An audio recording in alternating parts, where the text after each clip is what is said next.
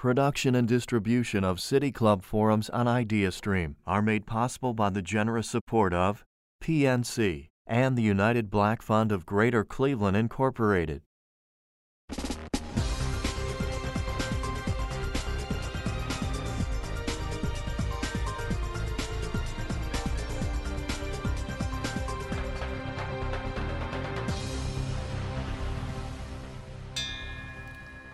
Hello and welcome to the City Club of Cleveland, where we are devoted to conversations of consequence that help democracy thrive.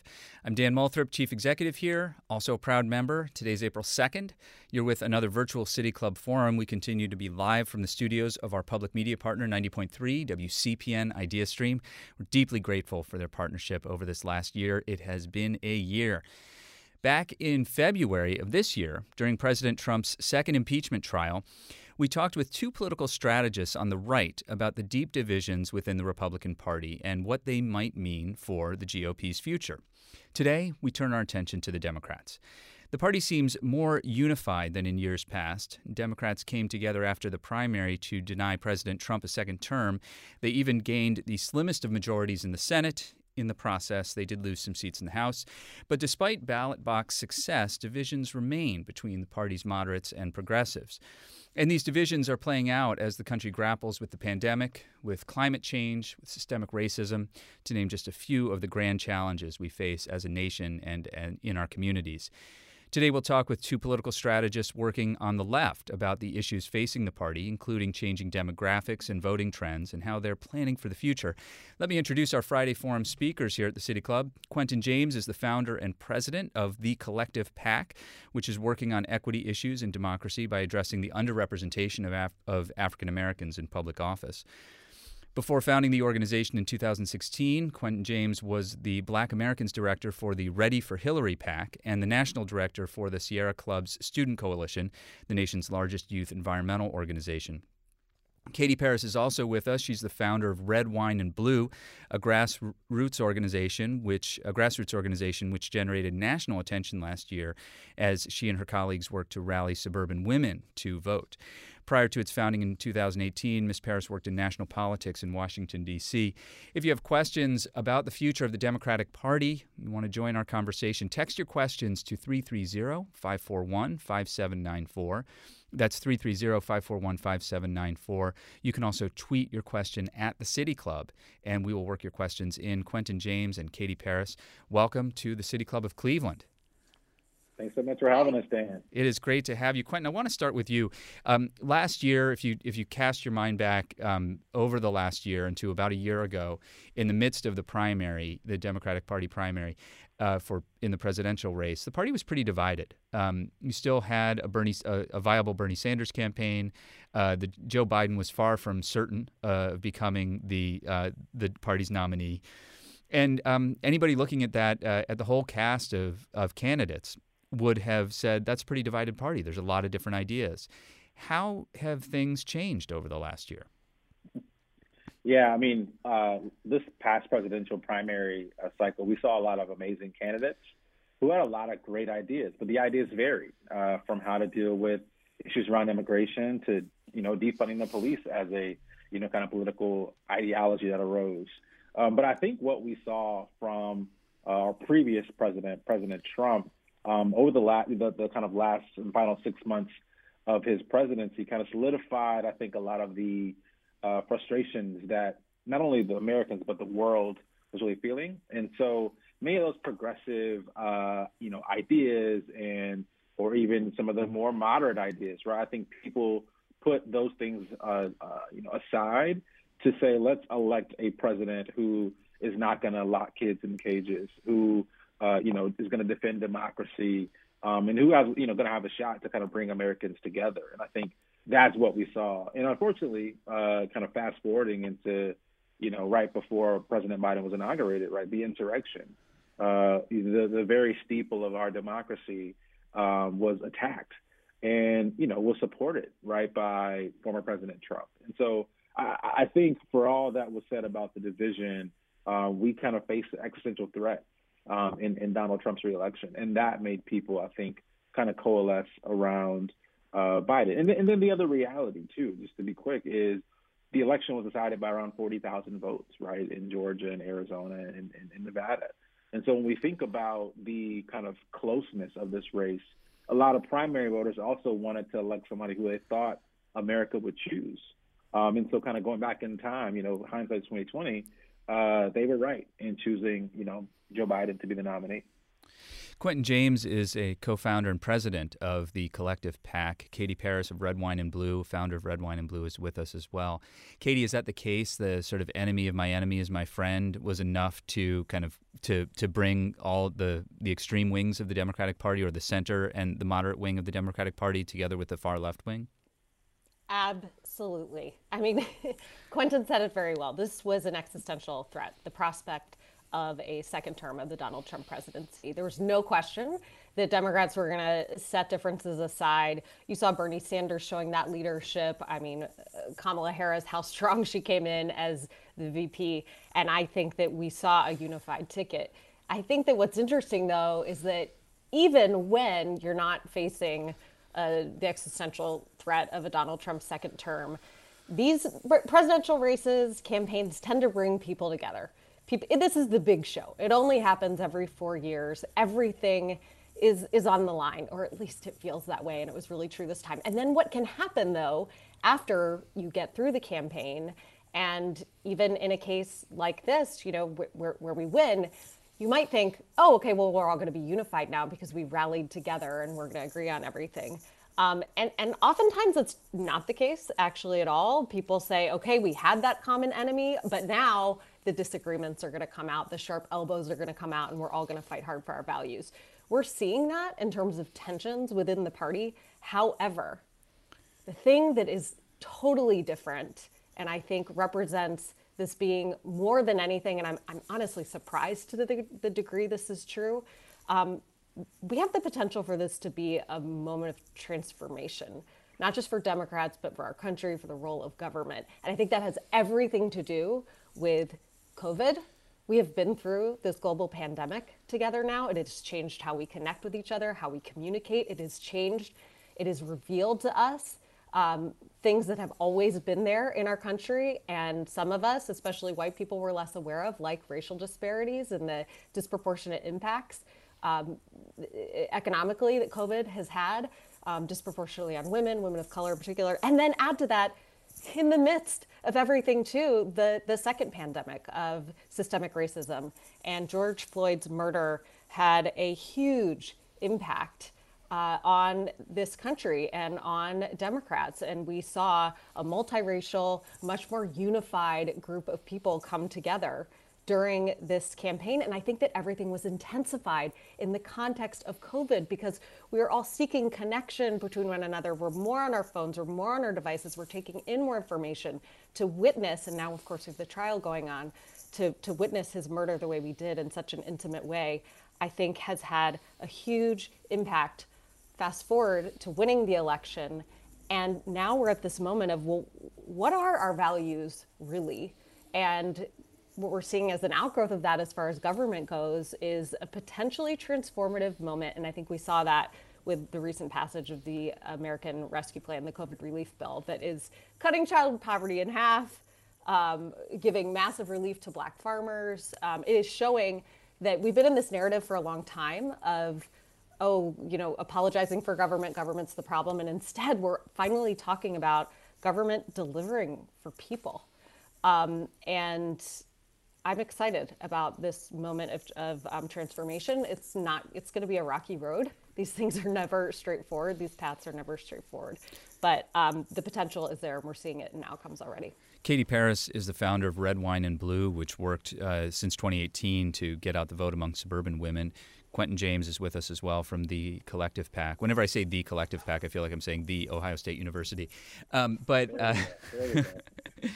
want to ask you both about this issue that Katie raised about the size of the aspirations of the Democratic Party right now. This is very different from the Obama-era Democratic Party, in which bipartisan solutions were sought, in which compromise was really a primary value. Joe Biden seems to be leading the party in a way that suggests that there's that the bipartisan support among voters is much more important than bipartisan support among lawmakers. And Quentin James, I wonder if you could just talk about the difference of that and why that's important to what Democrats are trying to achieve today. Yeah, I mean, I think kind of following up on what Katie was mentioning, if there was a political ideology that said we want small government or we want big government, I think what we saw over the past 4 years under Donald Trump is that, sometimes no matter the size of government, if government is absent from our lives, when we face something like a global pandemic, people actually want to see a competent government lead our country, lead our nation. And so I think what we're seeing from Joe Biden is just that. It is him saying, we are going to make government work for everyone. We, in my opinion, lost months and months of our economy, of our kids being in school, because of the horrible response from the Republican Party and Donald Trump as our president. And so now, because they have kind of lost validity, when you support an insurrection, right, to overthrow the government and overthrow the election, you kind of lose any kind of standing as a legitimate political party. And so now Joe Biden has the wind at his back to say, yes, we're going to, move forward with the massive stimulus. Oh, and guess what? We're going to move forward with a massive infrastructure bill as well to fix our roads and bridges, to improve our infrastructure, our schools, our water systems around the country. I mean, everything that we have been kind of talking about for a generation as Americans, right? Not just Democrats. Those things are now possible because of the disastrous leadership that we saw from, again, the Republican Party and Donald Trump. I want to ask you both about the kind of parts of the coalition, about the Democratic coalition, parts of the Democratic coalition that each of you work with, which is not the entire Democratic coalition, but I also ask you to kind of speak to that as well. Katie Paris, the suburban soccer mom. I don't like that phrase, but I know it's a phrase that you sort of have to embrace in some respects. But the female suburban vote was an area where you kind of planted a flag over the last 3 years. Talk about the importance of that demographic to the Democratic Party coalition right now. Yeah, I've heard we're Zoom moms, wine moms, soccer moms. There's all kinds of names for it. But we're talking about women who live in the suburbs. It's an increasingly diverse population. Sometimes suburban women is used as a euphemism for white women, but the suburbs are not all white. They're increasingly diverse, and that's part of what is the reason why they are changing. But it was very clear to me going into the 2020 election, I knew that for us to have a chance of defeating this existential threat in Donald Trump, that it was going to take a multiracial coalition among Democrats to do it, that it was really going to take all of us. And we had seen in 2018 suburban women really step up and reject Trump in many places in a big way. 43 House seats flipped to the Democrats. 38 of those were in suburban districts. And I thought, wow, we need that energy. We need that potential coming into 2020. These women, we need to continue to step up. And I saw the potential for that because so many women in the suburbs had never really been involved politically before the 2016 election, but Trump getting elected woke them up. And it's changed their lives in really huge ways. They have found friendships and come together in suburban communities. And they have said now that Trump is gone, and I see this every day in my work, that they're not going anywhere. So I see it as a total, moral obligation on my part as a mom who lives in the suburbs to be a part of the coalition that reflects my values. I mean, people of color, Black women in particular, have been the backbone core leadership of this party for a long time, but we ask too much. The burden is placed in ways that are too great, actually, on people of color in the Democratic Party. And it's time that suburban women, white women in particular, in the suburbs step up, and we have seen those shifts. There were massive shifts in the suburbs in 2020, and we are going to have to continue to step up and continue to have genuine communication with women in these communities to ensure that we are a permanent part of this coalition going forward. Quentin James, the African American vote hasn't had as much of a focus in the national media attention as it received during the 2020, during the sort of analysis of the 2020 election. Congressman Jim Clyburn, late Congressman John Lewis, both credited the Lewis legacy is credited with the Biden victory. However, young black males did not come out in support of Joe Biden in the ways that you might have predicted, or that strategists might have expected. What's going on there? Listen, I think this is going to be the kind of ground zero, in my opinion, for the future of the Democratic Party, at least in the terms of the next cycle or two, right? So the midterms in 2022 and obviously the re-election or election of another Democratic president in 2024. From polling, from focus groups, I think what we have seen over the past few years as it relates to black men being aggressively and I think publicly murdered, harassed, arrested from law enforcement for seemingly low-level reasons, right? I mean, George Floyd, right? Those 8 to 9 minutes of a knee on his neck for a potential counterfeit $20 bill. I mean, that has done something to the culture, I think, of young black people and especially young black men, as you mentioned. So whereas I don't know if a policy proposal from Joe Biden and Kamala Harris will be this kind of solving salvation of getting those individuals kind of voting in an increased level or an increased block to support either party. I think what we're seeing is, yes, Donald Trump and the Republicans were able to, peel off some votes of black people in general, but definitely younger black people and younger black men. But I also think we're seeing a lack of engagement, a lack of voting in general from that demographic, because I think part of what we're seeing is people are rejecting politics. They're rejecting government as a means to improve their lives. That doesn't matter. I don't do that. That doesn't have an impact on me. The only time I have an impact with government is, evictions, right? Or court costs, right? Or there's always negative connotations. I think, as Katie mentioned, the opportunity that Democrats have right now is to move some transformational policy through to really impact people's lives. The reason that we're seeing such high approval marks for President Biden right now is because things like putting checks in people's pockets matters. Things like putting, shots in people's arms to get them back to work, get them back to life. Those things matter. And so as much as we want to talk about, free college, or we want to talk about, Green New Deals, we need to talk about how to get money into people's pockets and to improve their lives and their conditions, to have the police stop harassing these communities. When we see that, I think we'll be able to kind of change the numbers of what we're seeing right now. But if we don't do that, I fear for the Democratic Party's ability to win in 2022 and in 2024. Quentin James is president of the Collective PAC. We're talking about the future of the Democratic Party. This is a kind of analog conversation to one we held in February about the future of the GOP. Quentin James, I want to ask you more about what happened to the Obama Rainbow Coalition. Is that still is the coalition of many different demographic groups, is that still at the heart of the Democratic Party? I think it's there, right? It has potential to be there. We saw the results in November and also in Georgia and the runoff election in January. The potential is there, but I think we need to see more diverse candidates, from diverse communities stepping up to run for office.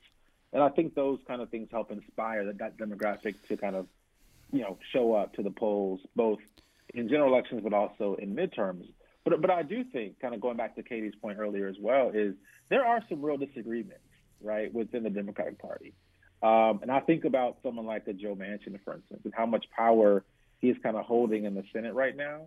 And I think the test for Joe Biden, a test for kind of moderate, and I want to say white Democrats as well, is which side of history are you going to be on, right? Are you going to kind of hold on to this idea that we can bring along a party that literally tried to kill their colleagues, right? They were promoting people coming into like the halls of Congress with weapons, like, with string ties, like they were not there to have a peaceful protest. Are we going to kind of bring them along with us? Or are we going to listen to what we've been seeing in the streets? People calling for justice, calling for kind of progressive policies, right? And it's a tough balance. It's a very tough balance because on one hand, you need to, win a Wisconsin or a West Virginia, right? Those progressive policies may not be as popular there. And so you need a Joe Manchin, right, to kind of win some of those red states. But at the same time, you got to produce, right? You got to produce some real impact to keep the coalition as a part of it. And so we're going to see, I think, over the next few weeks and months, how Joe Biden grapples with that. I'm hopeful myself, but it's a real tug and pull to hold that coalition together. Because if we don't hold it together in 2022, the House may be gone, the Senate may be gone, and so there's kind of any chance for policy to get through from a Democratic standpoint. Katie Paris, the Democratic Party is the party of Jeff Bezos, the founder of Amazon and the owner of the Washington Post. It's also the party of the people who are hoping to organize a labor union in Amazon facilities. It is a big tent. It's a big tent party, and I just love this notion of you putting forward this radical idea of Joe Biden and other politicians like actually following the people rather than politicians, in Congress. It is true, again, you look at this COVID relief bill, the $1.9 trillion that really is delivering for people. 75% of Americans support that. 0% of Republicans in Congress voted for it. Like, something's out of whack there. And I think that it is a smart decision, both from a policy perspective as well as a political perspective, to support things that deliver for people, that solve problems. Shots in arms, that's real. Paychecks in pockets, that is real. And that is what we need right now, not just to make people feel good, to get the economy going again. And I think what's important too about these policies is that ultimately, Quentin spoke to the fact that some of these young black men who are not voting need to be convinced there's something that government can do for them. And I think that's a mistake often that Democrats make too, that we think about, okay, we mobilize certain voters and then we persuade other voters to be with us. We need to throw that out. We should be treating every single voter as a target for persuasion. We need to be earning votes and passing policies that convince voters that there is something in this for them. But let me talk about specifically, and I'd like to hear you both on the specifics of the kind of economic divide within the Democratic Party, the Wall Street elites. And the labor movement, such as it is, which is a really changing labor movement right now too. I mean, it's very fluid. It is not a manufacturing-focused labor movement. It's increasingly about service industries, and there are there's the Bernie wing, the Bernie Sanders wing, the Democratic Socialists of America, and then that is often disparaged as the Venezuela wing of the Democratic Party, and then there are the Robert Rubins, the former Treasury secretaries, penning op-eds in the Washington Post saying a strong democracy is good for strong markets. Where does Quentin James, where does the Democratic Party sit with this, or how does it lead when it's being pulled in those two different directions? Yeah, I know there are a lot of labels flying around, whether you're a progressive or a moderate or establishment versus a revolutionary. I like to call myself a realist, right? Listen, I'm from South Carolina originally, and I think if we go back to 2016 and 2020, what we saw from black voters, I think, can be instructive to Democrats. While we have aspirational goals, right? We have aspirational ideas of what our politics can be. We also can't forget about the 70-odd million Americans who supported Donald Trump, right? And in that kind of ideology of keep things the way they are, right? Of, in my opinion, white supremacy. Like, those things can't distract us. So yes, we need to fight for $15 minimum wage. We need to fight for workers and be a party that supports workers. But at the same time, we can't be anti-capitalist. We can't be anti-billionaires, right? Because unfortunately, that doesn't win you elections. The only way to do any of this stuff, right, to get anything done in our Congress, right, in the federal level, is to hold seats. It is to have power. And listen, I support Black candidates who are members of the squad. We support Black progressive candidates all over the country. But those candidates run in urban cities. They run in blue states. They're not flipping seats in Georgia. They're not flipping seats in Wisconsin or even in West Virginia or the Montanas. That is where Democrats have to hold power as well. And so to be a big tent party, you have to be a little bit of a pragmatist, right? You have to shoot for the stars, but also be willing to get things done. And so I think that is the tug and pull that we have right now within the Democratic Party. And where we go, I think we have to take Joe Biden and Kamala Harris' lead as kind of the leaders of our party. In doing so, we can, yes, push Joe Biden to, again, fight for progressive policies. But Joe Manchin has some things to say about that, right? We can't do it without him, unfortunately, or, Kristen Sinema in Arizona. And so our hands are a little bit tied there. And there's not a clear answer, in my opinion. But yeah, we'd love to hear what Katie thinks as well. And Katie Paris, you and I both live in the 11th district of Ohio, the 11th congressional district, where there's a special election that's sort of the campaigns are underway, and multiple candidates are saying basically we have to support the president and the vice president. We have to support Joe Biden's agenda. There is not a lot of talk about, not as much talk about the more hard left progressive points of view. All of these tensions within the party are really important for positive progress within the party. I mean, imagine if you just had everybody saying, okay, this is the one thing and we should do it.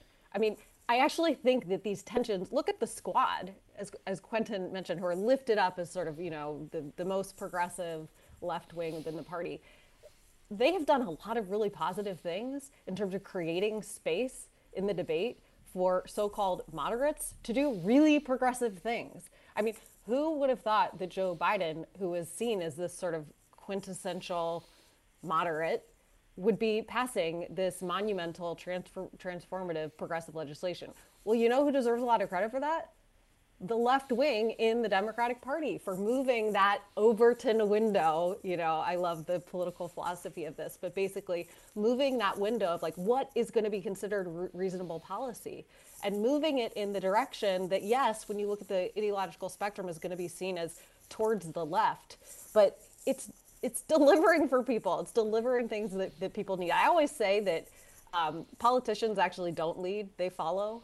And that is why it's so important for an engaged citizenry, that we have to say, hey, go this way, lead this way. And we have seen a lot of progress. I mean, I know my whole career working in politics, I have, wanted there to be a greater focus on child poverty, on the care economy, childcare.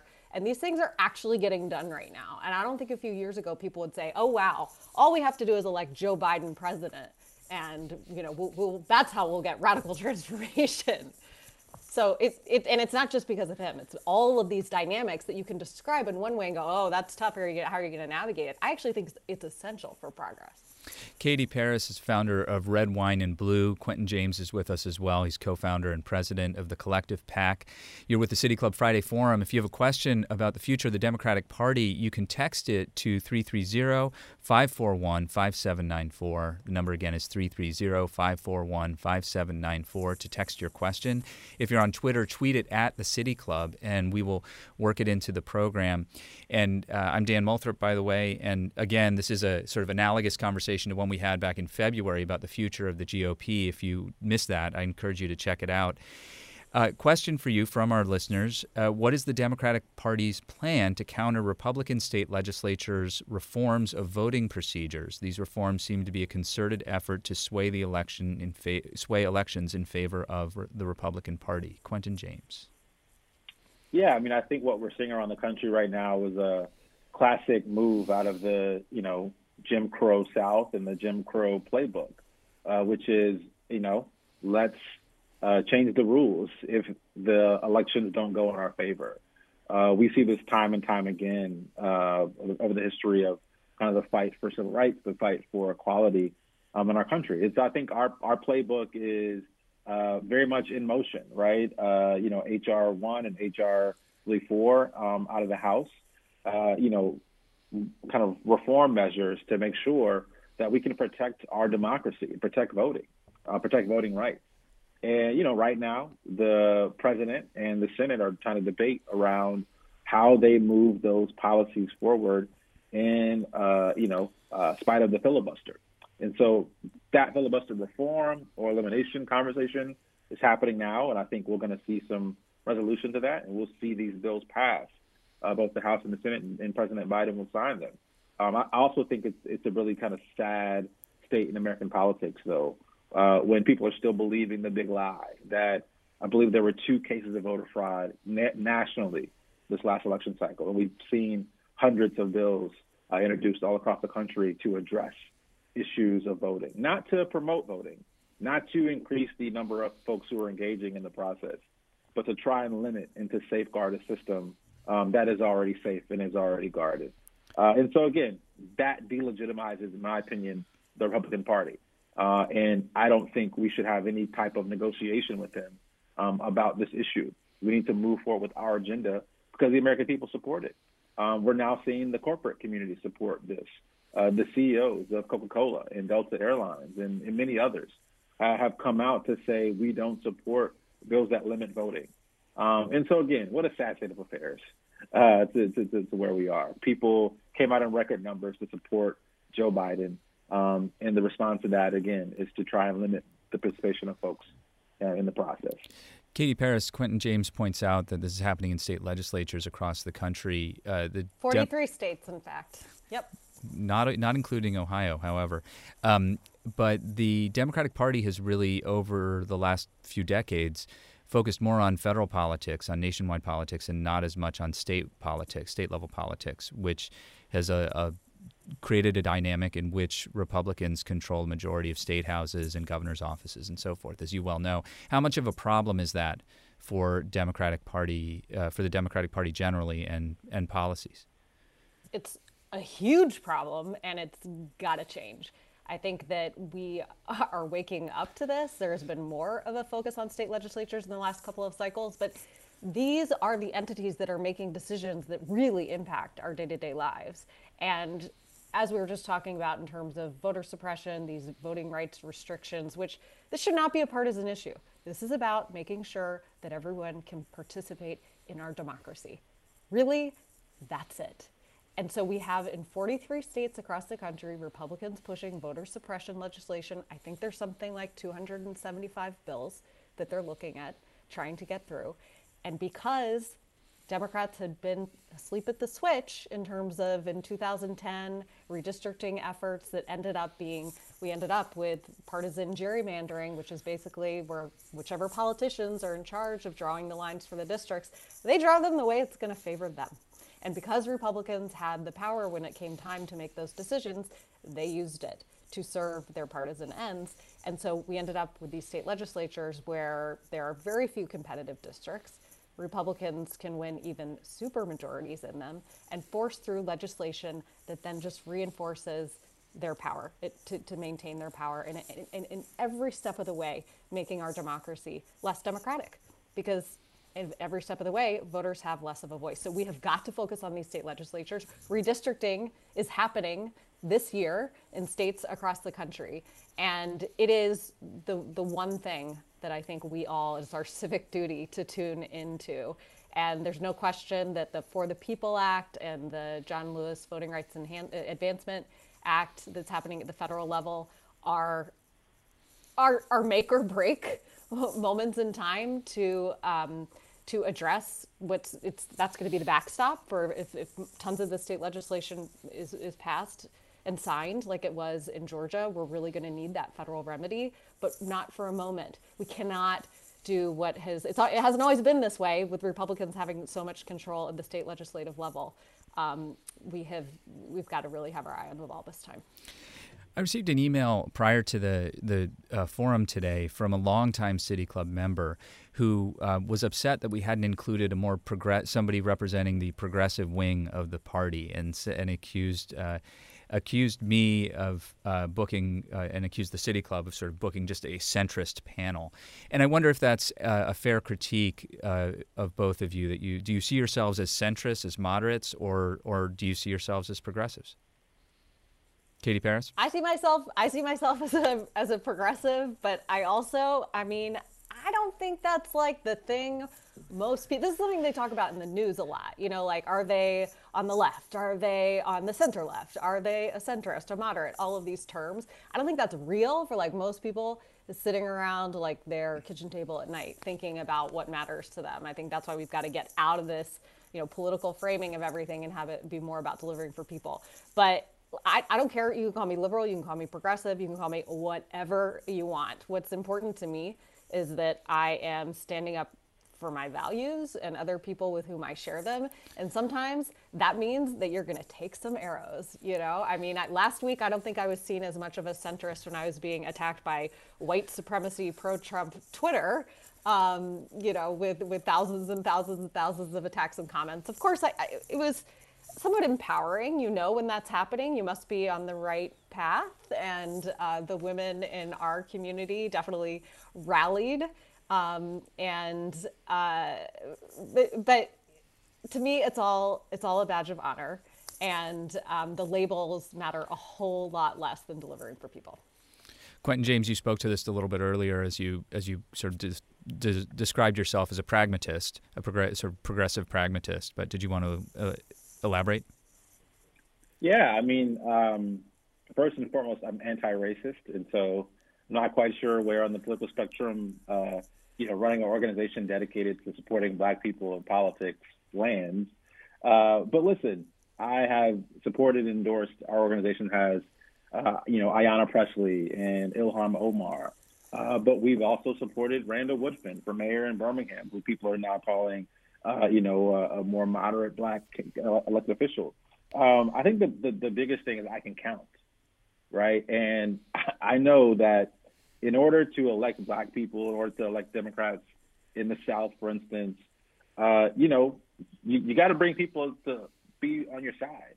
And sometimes that might mean compromising, right? Yeah, I'm never going to start in the middle. I'm going to start with, I want reparations. Yeah, I want Green New Deal. Yeah, I want free college, right? Yeah, I want all these things, but I also got to be able to count. And if I don't have the power to accomplish those things, then there's no way I can win. And so part of this conversation is, do you want to be right? Do you want to kind of have the correct understanding of how we solve issues? Or do you want to win? And those two things don't always align. So my job is to try as much as we can to build power, right? Organizing money, organizing people, to make sure those things do align. But I can tell you, as a Black man in America, Black people are more pragmatists, just in general. We have to watch our back, right? No matter, what situation we're in. And so, listen, I am a part of the Democratic Party as long as the Democratic Party is supporting my issues and my people. If that ever changes, peace, right? I'm out.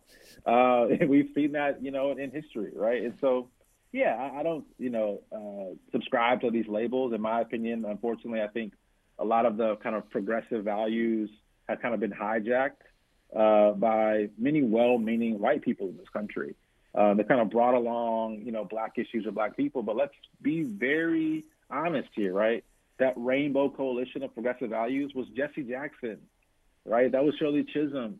And so I don't want to give up progressivism to people who, in my opinion, don't understand how to win and don't understand how to be revolutionary in terms of helping people's lives. Spouting off a bunch of policy things that will never happen is not progressivism, in my opinion. It's not a way to bring along people who are not voting. Right? I go in my community. We look in Cuyahoga County, like in Cleveland. We saw a decrease in turnout this past November, right? Like, I don't care how liberal you are, we got to solve that problem. And so, yeah, come and talk to me about solutions and pragmatism and how to get things done, whether that's $15 minimum wage and free college and Green New Deal or not. We got to change the way that we're doing things. So that's how I would kind of compromise with the progressive and moderate wings of the party. If you have solutions you want to talk to Quentin about, you can find him on Twitter at QJames. This is an interesting segue to this next question. After the 2016 election, Democrats and Republicans around the nation made it a priority to disenfranchise Green Party voters. They have largely succeeded. Most states, including Ohio, have stripped Greens of party status. I'm just reading a question here, by the way. I'm not fact-checking the question. Given that so many Democrat issues from $15 minimum wage to student loan forgiveness to the Green New Deal were lifted from Green Party platform planks, where will Dems turn now for inspiration? Quentin? Yeah, listen, again, I think we need to be students of history, right? And so I go back to the first ever Black political convention in Gary, Indiana. And there was a policy platform, I actually have it here in my bookcase, right, that talked about, environmental racism, which is what we're calling the, Green New Deal, right, and addressing those issues. Talking about free healthcare. When was that convention, Quentin? College. That was in 1969, right? I mean, like, okay. we're 50 years out from that stuff. And so I don't think Democrats are stealing from, quote unquote, the Green Party. I think, listen, the best ideas should rise to the top. If the Republican Party tomorrow wants to talk about $50 minimum wage and a Green New Deal, I think they're going to bring energy and bring people to them. And so I don't think any party has a hold on the best ideas. Whether they're Green or Democrats. I think we need to see ideas from the people to solve their issues. And whatever party chooses to do that, in my opinion, will be the party that will see success in the future.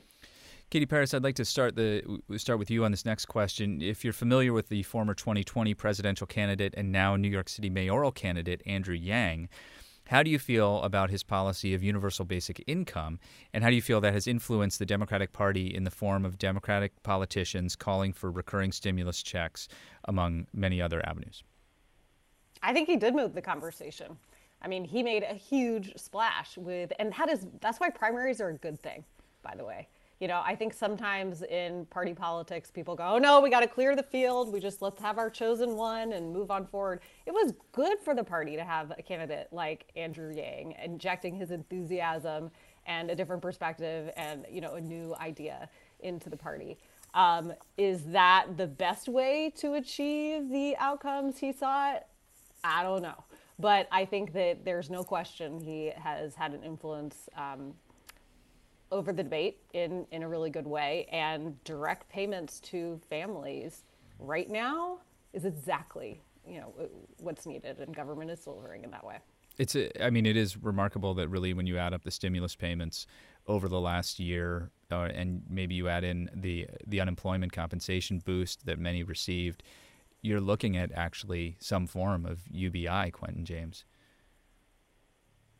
Listen, I'm all about UBI. I think the evidence of its success is due to the leadership of a friend and a former Black mayor, Michael Tubbs, in Stockton, California, who piloted the UBI study in his city. And what they saw was the results that we expected. Giving people money helped improve their lives, right? They were able to hire childcare to go and work a second job or be able to, go to school, right? It allowed people, again, the resources and flexibility to go after that American dream. And that's what this is really all about. And so, again, kudos to former Mayor Michael Tubbs out of Stockton for, actually running a scientific study of this and proving that it can be successful. And now it's all about getting it to scale. I know he started a new kind of mayors for universal basic income, where it's being piloted across the country. We should pilot it here in Cleveland, here in Ohio. I think that would be a great idea. But yes, we have seen evidence that this works. And so, Andrew Yang definitely took it to the next level with the promotion of it. But yeah, it works, and we should kind of explore how to take it to scale.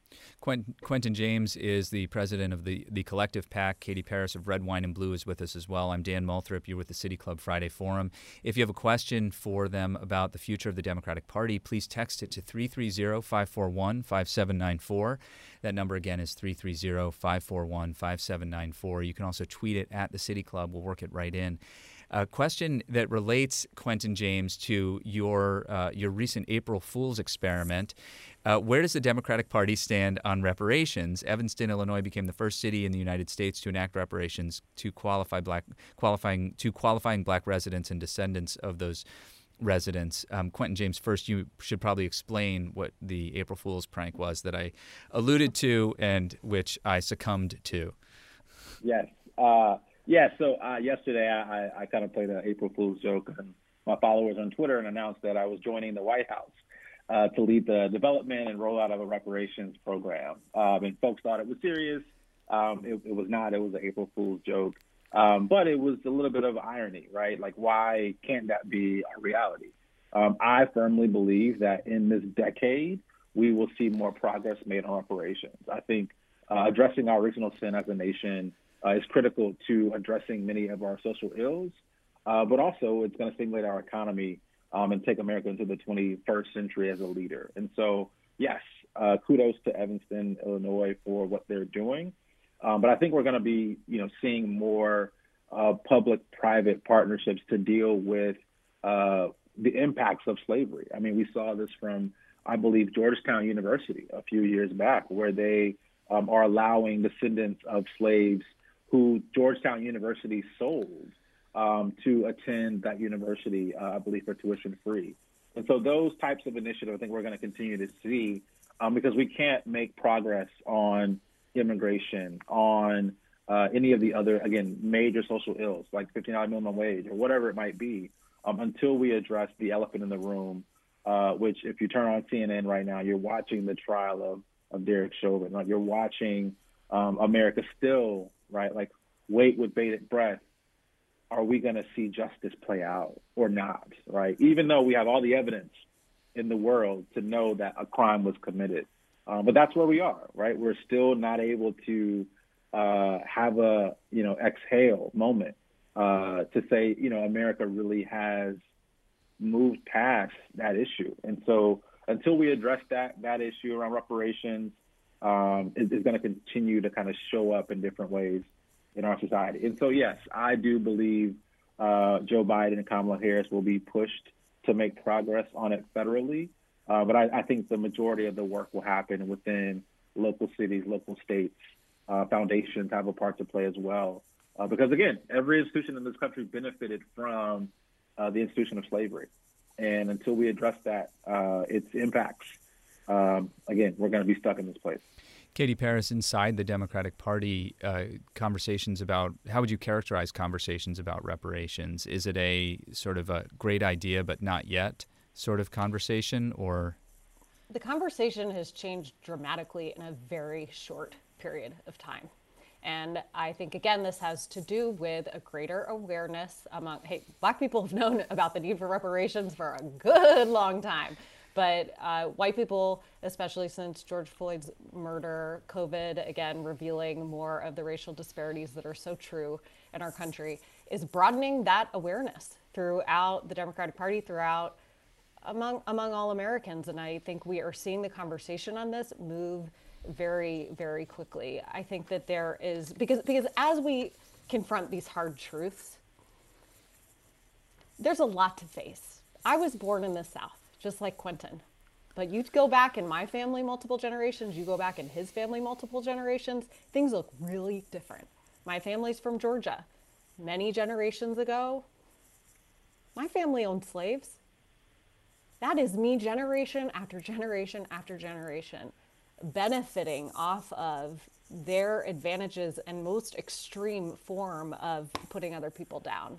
I mean, this is just a basic issue of fairness. And until we are willing to break ourselves open and confront those truths, we can't have an honest conversation about what a possible policy solution could be to confront these, because they're that big, they're that hard, And I think we're finally in a place where we're having these conversations and facing those hard truths that certainly are embedded in my own family history. And Dan, just to jump right back in for one quick second, I also want to make sure people understand America has dealt with reparations previously. This isn't a new concept. America has, long ago, right, committed reparations to Black people in the forms of quote unquote 40 acres and a mule, right? That never became, anything. But later on, after World War II, like, we paid reparations to Japanese Americans. Like, America knows how to deal with these issues, right? I mean, people go to court to sue for damage every single day in the country. So America knows. It's really a question around, will America have the willpower to apologize and to try and make right, again, its original sin? That's really what this is about. And until America can actually say that and recognize that, Black people like myself, we're going to fight to make this country better. But in the back of our heads, we know that America is not ready to really welcome and to accept all of us who may be of darker complexion, who may come from a different land or speak a different tongue. I mean, that's really the question here. Can America be America for everybody? Last October, we devoted over an hour's worth of programming through our Democracy Unchained project to the case for reparations. You can find out more about that at democracyunchained.io. It was episode 4 of that series. Another question for both of you, starting with you, Katie Paris. Is it possible that the premise that Democrats are divided is just false? Is it possible that we're just seeing the party have normal, healthy, internal discussions, family squabbles? I think family squabbles are essential. And, I don't think that this is a time of extreme division within the party. Coming off of any presidential race is hard. Those differences are absolutely revealed. But the fact that the margins are so close in both, they became closer in the House. It's the slimmest of margins that Democrats have control in the Senate. And traditionally, a sitting president does lose seats in a midterm election. Now, a lot of us are going to be working really hard to make sure that that doesn't happen out here. But overall, I think this goes back to what you said to introduce this whole thing, Dan. You called this forum Democrats divided, but I think it was you yourself who said, aren't we in a pretty unifying moment? And I think that as a country, we've been through a lot, and thankfully the politicians are doing a pretty good job right now of following the people and unifying around some values and solutions that have a lot of support. Quentin James, what do you think will be the most important factor in the coming midterms for success for the Democratic Party? Yeah, and kind of bringing up the other question in around progressives and moderates, I think the opportunity for Democrats is actually leaning on progressives in this moment, because for a while, right, for 4 years, we've been anti-that, anti-Trump, anti-Republican Party, anti-democracy, right? Now it's the question, what are we going to be for? What is our agenda going to be? And I think we can lean on progressives who, again, been very clear about what they want within the party. And so I think that's the great opportunity to see transformational change, right? Is what we're seeing with the stimulus bill, what we're seeing with the possible, infrastructure package, right? Is what are we going to be for? And if we can define that, I think we'll have some success. But the advocates of that transformational change are sometimes branded as socialists in swing districts, the same swing districts that you would want to target for victory. How do you handle that? Well, that's why, again, it's a message war, right? We have to be very clear on what we want and what we don't think is possible. And that's where the pragmatism comes in. You can fit some pretty progressive policies into pragmatic packages, is what I would call them, right? Americans are very supportive of the stimulus package. I think Americans of both parties will be very supportive of fixing our roads and bridges and an infrastructure package, right? We have to kind of label this progressive change in a way that's digestible for, red America, for West Virginia, for Montana, for Alabama. If we can do that, I think we will be successful. But the other reality is they're going to spend a bunch of money kind of quoting AOC in these swing districts, right, and quoting Ilhan Omar, right, as a Islamic terrorist. Like, that's going to happen. That's like just white supremacy is going to be white supremacy. We can't change that. But if we can be clear about what these things mean and how they impact people's lives, it won't really matter. Katie Paris, final thought? We've got to rethink how we do these message wars, not waiting until 6 to 8 weeks before an election and spending tens of millions, if not, I think, $5 billion were spent on ads in the 2020 election by Democrats. Waiting that long to have these conversations with voters, we need to treat every voter as though they need to be convinced to be with us, and we need to be in that conversation year-round, trusting people in local communities. They are the best messengers to other people that they know in their communities. And so we need to trust voters, convince voters, and deliver for them. Katie Paris of Red, Wine, and Blue, Quentin James of the Collective PAC, thank you both so much for being with us today. Thanks, Dan. Thank you, Dan. We want to thank you as well for joining us for this conversation. If you want to check out the GOP version of this conversation, check out our archives at cityclub.org. Thanks to all of you who support our mission to create conversations of consequence that help democracy thrive. 2 such conversations coming up next week, one with national experts on what the so-called Rust Belt in the U.S. and why it isn't unique at all. And in fact, Rust Belts around the world have quite a lot in common. And also next Friday, we'll speak with 2 former Cleveland Browns players about their work to advance racial equity. I'm Dan Moulthrop. If you're celebrating holidays right now, we hope they are wonderful. Stay close in your hearts, my friend. It will not be long before we're close in person. Our forum is adjourned. For information on upcoming speakers or for podcasts of the City Club, go to cityclub.org.